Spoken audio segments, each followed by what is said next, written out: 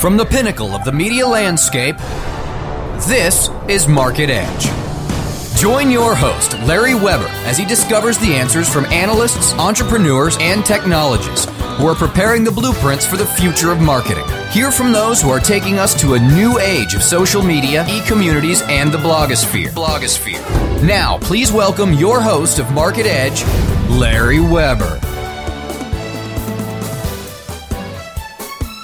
Hi, and welcome to Market Edge. I'm your host, Larry Weber, chairman of W2 Group, a global marketing services ecosystem organized to help CMOs in their new role as builders of communities and content aggregators. Today, I'm very excited to have one of the foremost media analysts in the world as our guest on Market Edge today. Josh Bernoff will be talking to us about the future of social media and media of all types. As Vice President and Principal Analyst of Forrester Research, Josh has a long and storied career. Back in 1996, he created the Technographic Segmentation, a classification of consumers according to how they approach technology. Forrester has used this segmentation as the basis of its consumer research offerings since 1997. Josh is best known for his analysis of television. In an interview for 60 Minutes, Mike Wallace identified Josh as the, quote, top TV industry analyst at Forrester Research, the authority on where TV is going, unquote. He led Forrester's analysis of technology change created by devices like digital video recorders, HDTV, and online video. In 2007, Josh, with colleague Charlene Lee, began work on a book, Groundswell, which describes how people with social technologies like blogs, wikis, MySpace, and YouTube will threaten institutions of all kinds, and how companies can succeed in the face of this change. Groundswell will be published in spring of 2008. Welcome to Market Edge, Josh. Hi, it's great to be part of this. Josh, we might as well start right out. Tell us about Groundswell. Why did you write it? What were you thinking? And tell us what we can expect so that our audience runs out and pre-orders it on Amazon. Well, for years now, Charlene Lee and I have been looking into the effects of the social world.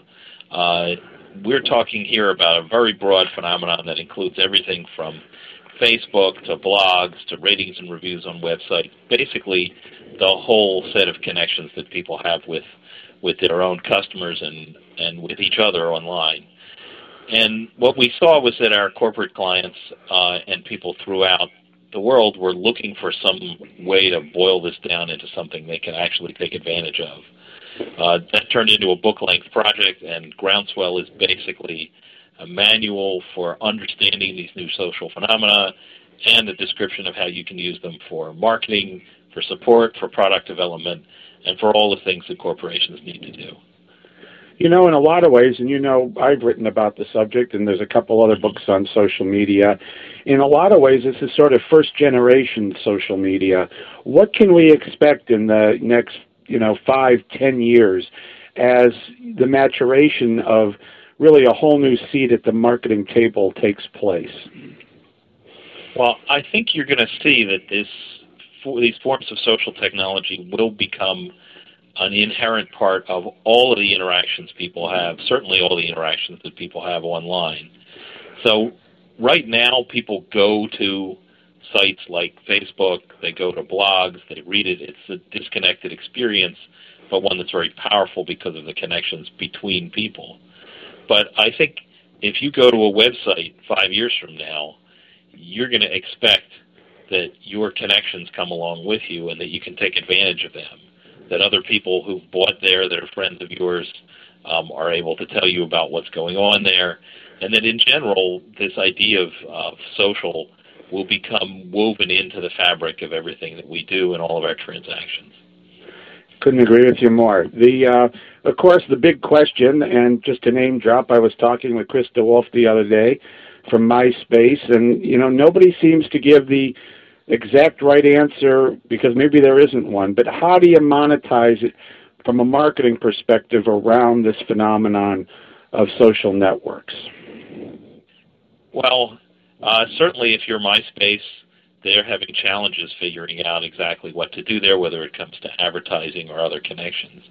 But if you put aside these huge companies and just look at your average corporation out there, whether we're talking about a small business with 3 people in it or a big company that sells to thousands, you can connect into this network in a number of ways. If you want to do marketing, you can do that through blogs, through allowing your own customers to pick up your brand on social networks. You can do support here, allowing people to support each other. You can loop them in to help you with product development. And the key that we found for corporations is to focus not on the specific technologies. Don't come to me and say, I want to do a blog. Come to me and say, what do you want to accomplish? Do I want to get my best customers charged up? Or do I want to get my messages spread more widely? Or do I want to save support money? Or do I want to get new ideas for innovation? These things are all possible, and once you've decided on your objectives, then you can move on to actually figuring out which technologies are best. You know, the blogosphere continues to just surprise as it continues to grow. I think the last figures I saw that there's now no newspaper in the United States with more than 2 million paid circulation, but there's 50 blogs with over 2 million participants. Where does the whole blogosphere go in all this as it starts to sort of self-edit and we see the better blogs coming to the top? And where do the newspapers end up in this case? Well, I think that you've got a continuum now. The difference between a major blog site like Huffington Post or TechCrunch and a trade magazine or a newspaper is pretty hard to tell. You basically got people talking about what's happening in the news. As you go down to the other end of the spectrum, you might write your own journal, and there might be 3 people that are friends of yours that are interested in it, and that's the end of that. And all the elements in between are possible. What makes the blogosphere so dynamic is the way these all connect to one another and comment on one another. So I guess what I'd say is that the traditional media increasingly are going to start building blogs in. You already see this. Lots of reporters have blogs associated with their newspapers. Lots of newspapers allow commenting on stories just the same way that blogs do. And I think you'll also see the blogosphere functioning as a mechanism that surfaces certainly opinion, but also news stories. You just have to be a little bit more skeptical about the source when you know that it may be coming from somebody you've never heard of before. You know, not just the blogosphere, but in, you know, these social networks and other social media, one trend that is obviously happening is sort of a massive micro-segmentation. You know, we're starting to see sites that are highly focused, like, you know, bass fishing in northern Idaho or quilting in America. You know, it's almost like cable television all over. As someone that's studied the evolution of the television and its content, how is the new digital world of content being shaped in your opinion? Well, as we look at these things, you're once again drawn back to the idea of the long tail, that it's possible for communication to happen that has a very small audience if you can reach that audience. And, you know, whether we're talking about bass fishing or quilting or people who are just fans of Lindsay Lohan, there's a site out there for you or a blog out there for you. I look at YouTube as sort of the opposite end of the television spectrum. It's television for an audience of 3 or 6 or 100, but you begin to see some things starting to bubble up there. It becomes like the minor leagues for television, where you end up with stuff that gets 20 million views, and then you begin to wonder, you know, what's the difference between that and an ordinary television program? Right. I can tell you that from the other end, the television industry is micro-segmenting itself. These channels are getting displaced to a certain extent by video-on-demand channels that address smaller and smaller audiences. And in general, I think this continuum from a show that has an audience of 50 million down to a show that has an audience of 3 anywhere along that continuum, you'll have people creating content and finding ways to make money from it. Yeah, with customized advertising to boot, I would assume. Well, that's one of the ways to make money from it. The other way is to aggregate a lot of these teeny tiny micro channels together. I mean, right. YouTube is basically a place where advertising revenues can get laid on top of that, and it doesn't matter how many people are watching that individual piece of video because they're advertising against the whole collection. Right. It's just an interesting side behavior. I noticed I took my family on a trip the other week, and the girls who are older teenagers were very happy just taking pictures and putting them on Facebook and sharing them. But the younger son, who's 12, was videoing all the time, laughing and sending videos to friends. They'd watch ones on YouTube, and then they'd, move over to Google Video. There seems to be a generation coming up that isn't really about still pictures, but far more around rich media. The impact on the web, Josh? Well, you're in a situation where the cost of transmission and storage of these media is rapidly dropping to near zero. And the means of production, whether you're talking about video from a cell phone or editing things on a PC, it's just in the realm of possibility for anyone to create video, to create audio like this radio program, to write anything you want and put it up anywhere, and then to seek out the people who might be interested in it. So I think in the future, anyone who's got the inclination to create will be a creator. Now, one of the things we have in the book is we've actually classified everybody in North America according to their level of activity in these social applications. And you see that only about 18% of the population are actually involved in these sort of creation activities. But because there's so many ways to participate, you got 25% who are reacting to content created by others. You have almost half of the people who are at least viewing some of this content. You have about a quarter of them interacting on social networks. And it's the whole ecosystem of the different forms of creation that makes this whole thing such a dynamic kind of phenomenon. Well, the impact, too, just so amazing. I mean, even though it is a political season, I mean, this sort of new marketing that people are trying to call it of Barack Obama's with, the videos being created by, I guess it was will.i.am of the Black Eyed Peas. I mean, this is just opening up a whole new way to connect to people and try to win their vote or get them to buy something. Do you agree? Yes, absolutely. It's just limited by your creativity. I mean, on the Barack Obama front, I got an email yesterday because I had signed up with his network just as an experiment. And basically, he's got his own social network. It's called my.barackobama.com. And, of course, he's trying to get votes out in Ohio and Texas as we speak. And he sent an email to everybody on that network and said, hey, help me out. Click in here, register, we'll give you a little bit of training, and then we'll give you 20 people that you can call in Ohio or Texas, or you can call students or Spanish-speaking people if that's what you want.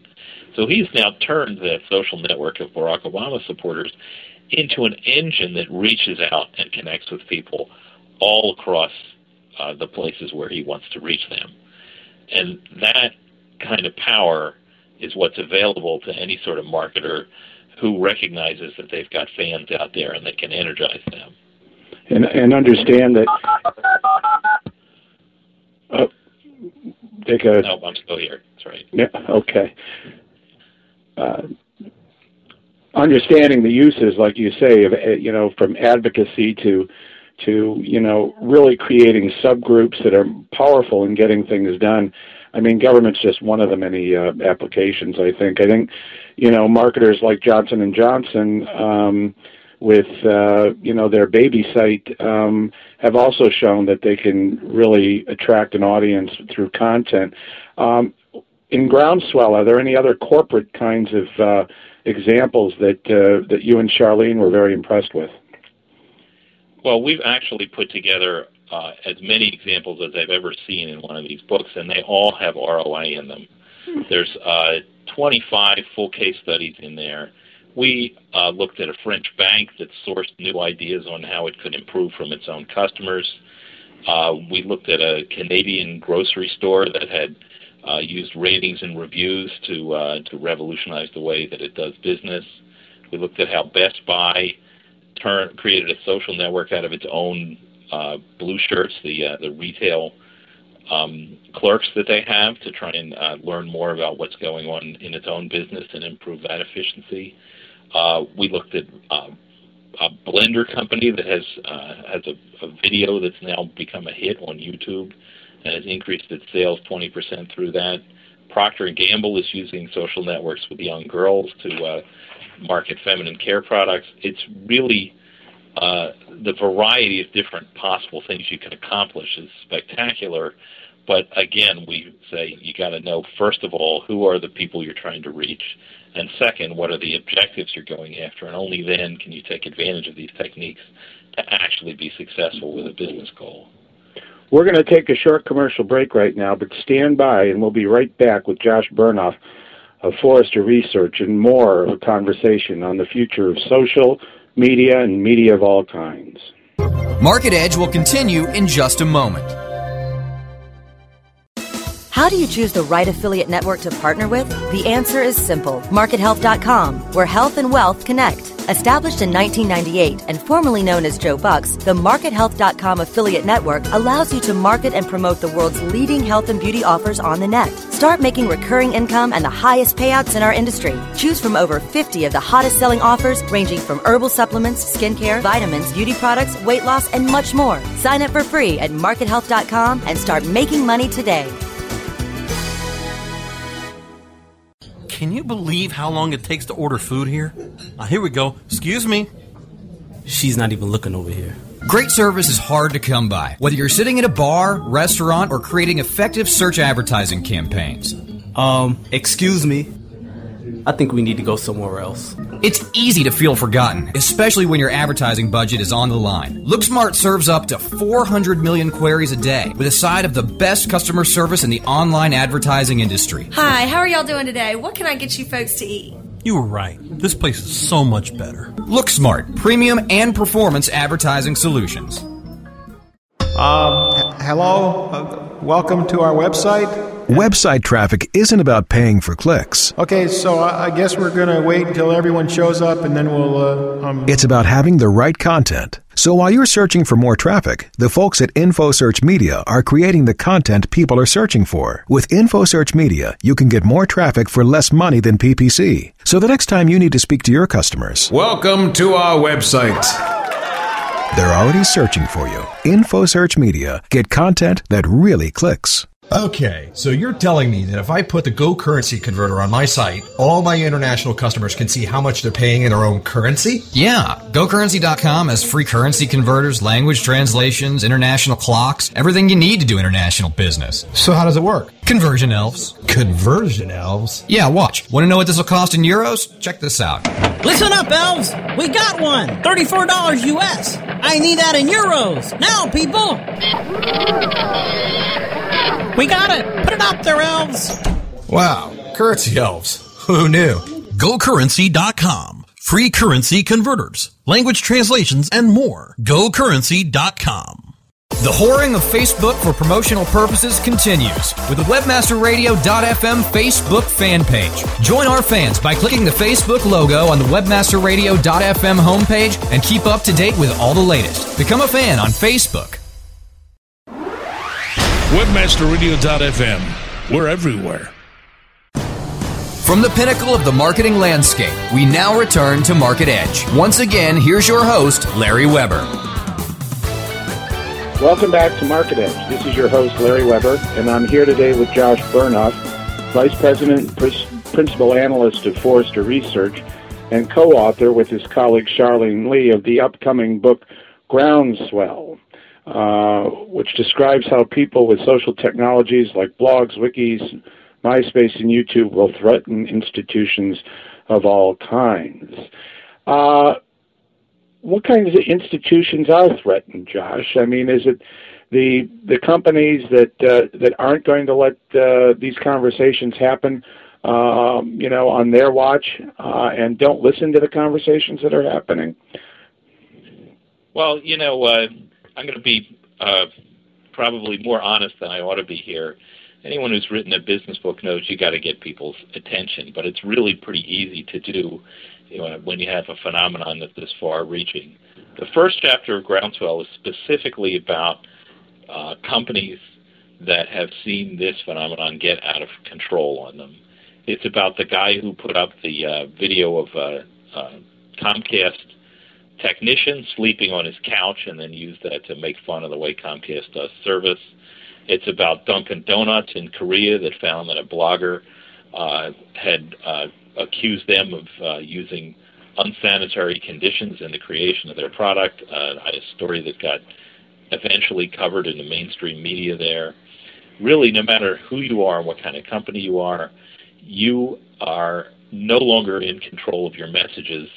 If you ever were, you're in a situation where your own customers and critics can take advantage of these media to basically say whatever they want about your company. What we talk about in the rest of the book is the sort of jujitsu of turning that power of your attacker to your advantage. If you understand this phenomenon and you understand how it works and you understand that you're not in control of it, you can still take advantage of the power of social technologies for research, for marketing, for sales, for support, for innovation, for internal efficiency with your own employees.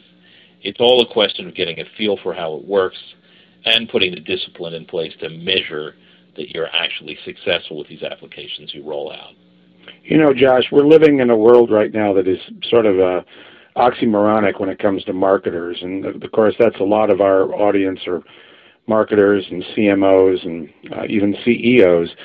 And we're living in a world where, at least by last, I think, statistics I saw of Ad Age, that more television advertising will be bought this year than any other year previous, about $165 billion worth. Now, we know there's elements of control and controlling the message, but that aside, we love your comment on that alone, but also, when is money really going to start shifting in a significant way to understanding the social media and marketing platforms because of the impact it's having and will have? Well, when you look at television in particular, the main purpose of television advertising, the vast majority of it, is about awareness. It's about brand. It's about repeating messages over and over again so you understand that Toyota has a new model coming out, or Coca-Cola will make you feel good, or that you'll finally be happy and successful if you can just clean your kitchen floors with that Swiffer. But the challenge is that people are increasingly tuning these messages out. Now, I'm not going to tell you that television advertising or any of these advertising forms are going to end up decreasing. But in much the same way that direct mail came up and created a whole new way to do marketing, now we're in an environment where these new social technologies can create a new way to do marketing. And if you look at the marketing funnel where you go from awareness to consideration to eventually purchase and loyalty, once you get past the awareness, advertising is really pretty much ineffective. When someone's in the midst of trying to decide what product to buy or what decision to make, they're not going back to advertising. They're talking to their friends. They're looking at websites and seeing what reviews are out there. And so if you want to do anything other than just shout at people to create that awareness, if you actually want to have a conversation in the middle of the funnel, if you want to tap into the word of mouth of the people who are positive about your product, you're going to have to connect up with these new social applications in order to be successful. Just for the sake of time, I do want to go on a bit of a different topic, but just your comments on Google and the future of search, and especially from your perspective of when we start searching on television or searching with our mobile phones, does Google stay as dominant as it is today? Well, I think Google has been remarkably clever at creating an interface that was really the best possible interface for doing search. This is a company built on an algorithm, and a hell of an algorithm it is, too. And by working advertising elements into that algorithm, they've managed to extend that. But I'm not ready to tell you that that has to stay that way. First of all, the kind of searches that people want to do in the future for television programs, for example, search for video on the Internet stinks. It's terrible. You cannot find what you're looking for. And whoever solves that problem has the opportunity to basically create a name for themselves, whether it's Microsoft or Yahoo or some startup, to create an environment that has just as much relevance as Google's search does. Also, the connections that people make with each other don't right now connect very much with what's going on in search. And I think the fact that Facebook is an independent company and that the social applications that were put together by Google have generally been unsuccessful outside of a few places like Brazil and India, tells you that there's still plenty of opportunity here for other companies to develop powerful positions in the market. I would think, and I don't know if you cover this in Groundswell, but I would think something, and what, for lack of a better name, I'll call social search.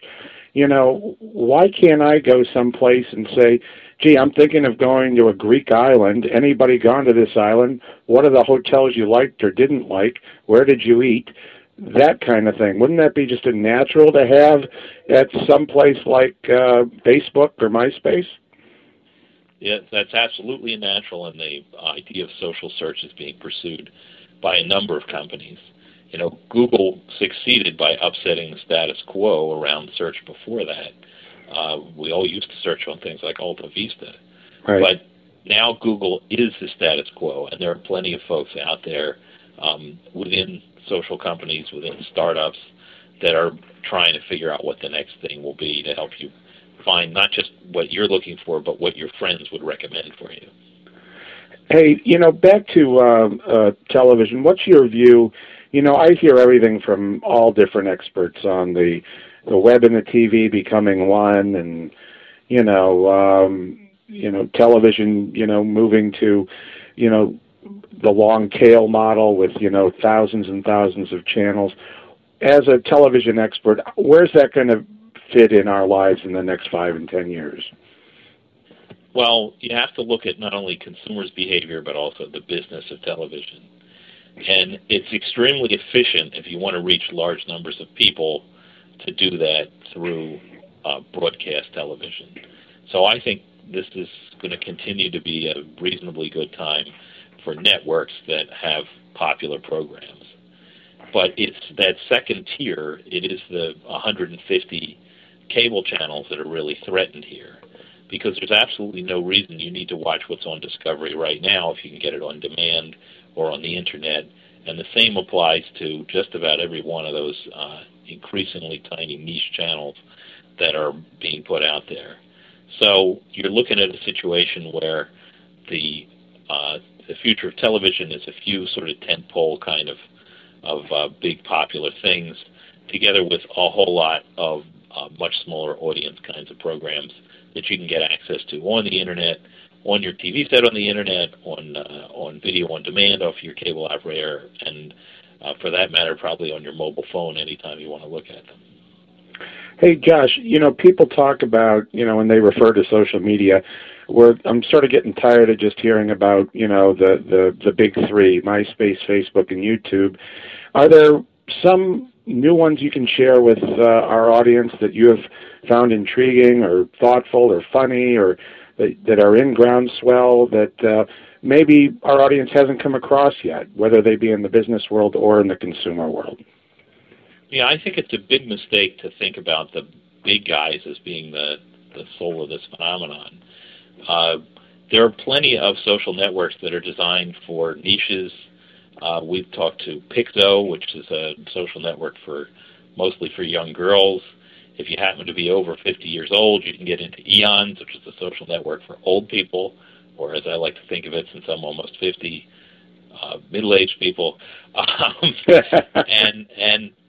And the other thing to recognize is that a lot of these networks are being created by companies or by people who have affinity for each other. We looked at LugNet. This is a social network for people who are adults and like to play with Lego. And, man, if you're enthusiastic about Lego, this is the place to be. I mentioned Procter & Gamble has a social network for young girls. It's called BeingGirl.com, mostly about the problems of being an adolescent with a little subtle messages about, hey, as long as you're here, you might want to know about some feminine care products. We looked at a social network for crafters. It's called Fisketeers.com. It was created by the Fiskars company that makes scissors and other crafting supplies, and it's very popular with the people who are into that sort of hobby. So no matter what it is that you're interested in, there's going to be a network there for you, and it isn't necessarily going to be Facebook or MySpace. How about, I've been sort of inundated lately with some of what they call the sort of first generation of social networks on mobile phones, this Moco Space from the East Coast, and there's one called Blue Pulse from the West Coast. What's your take on some of the mobile-only kind of social media?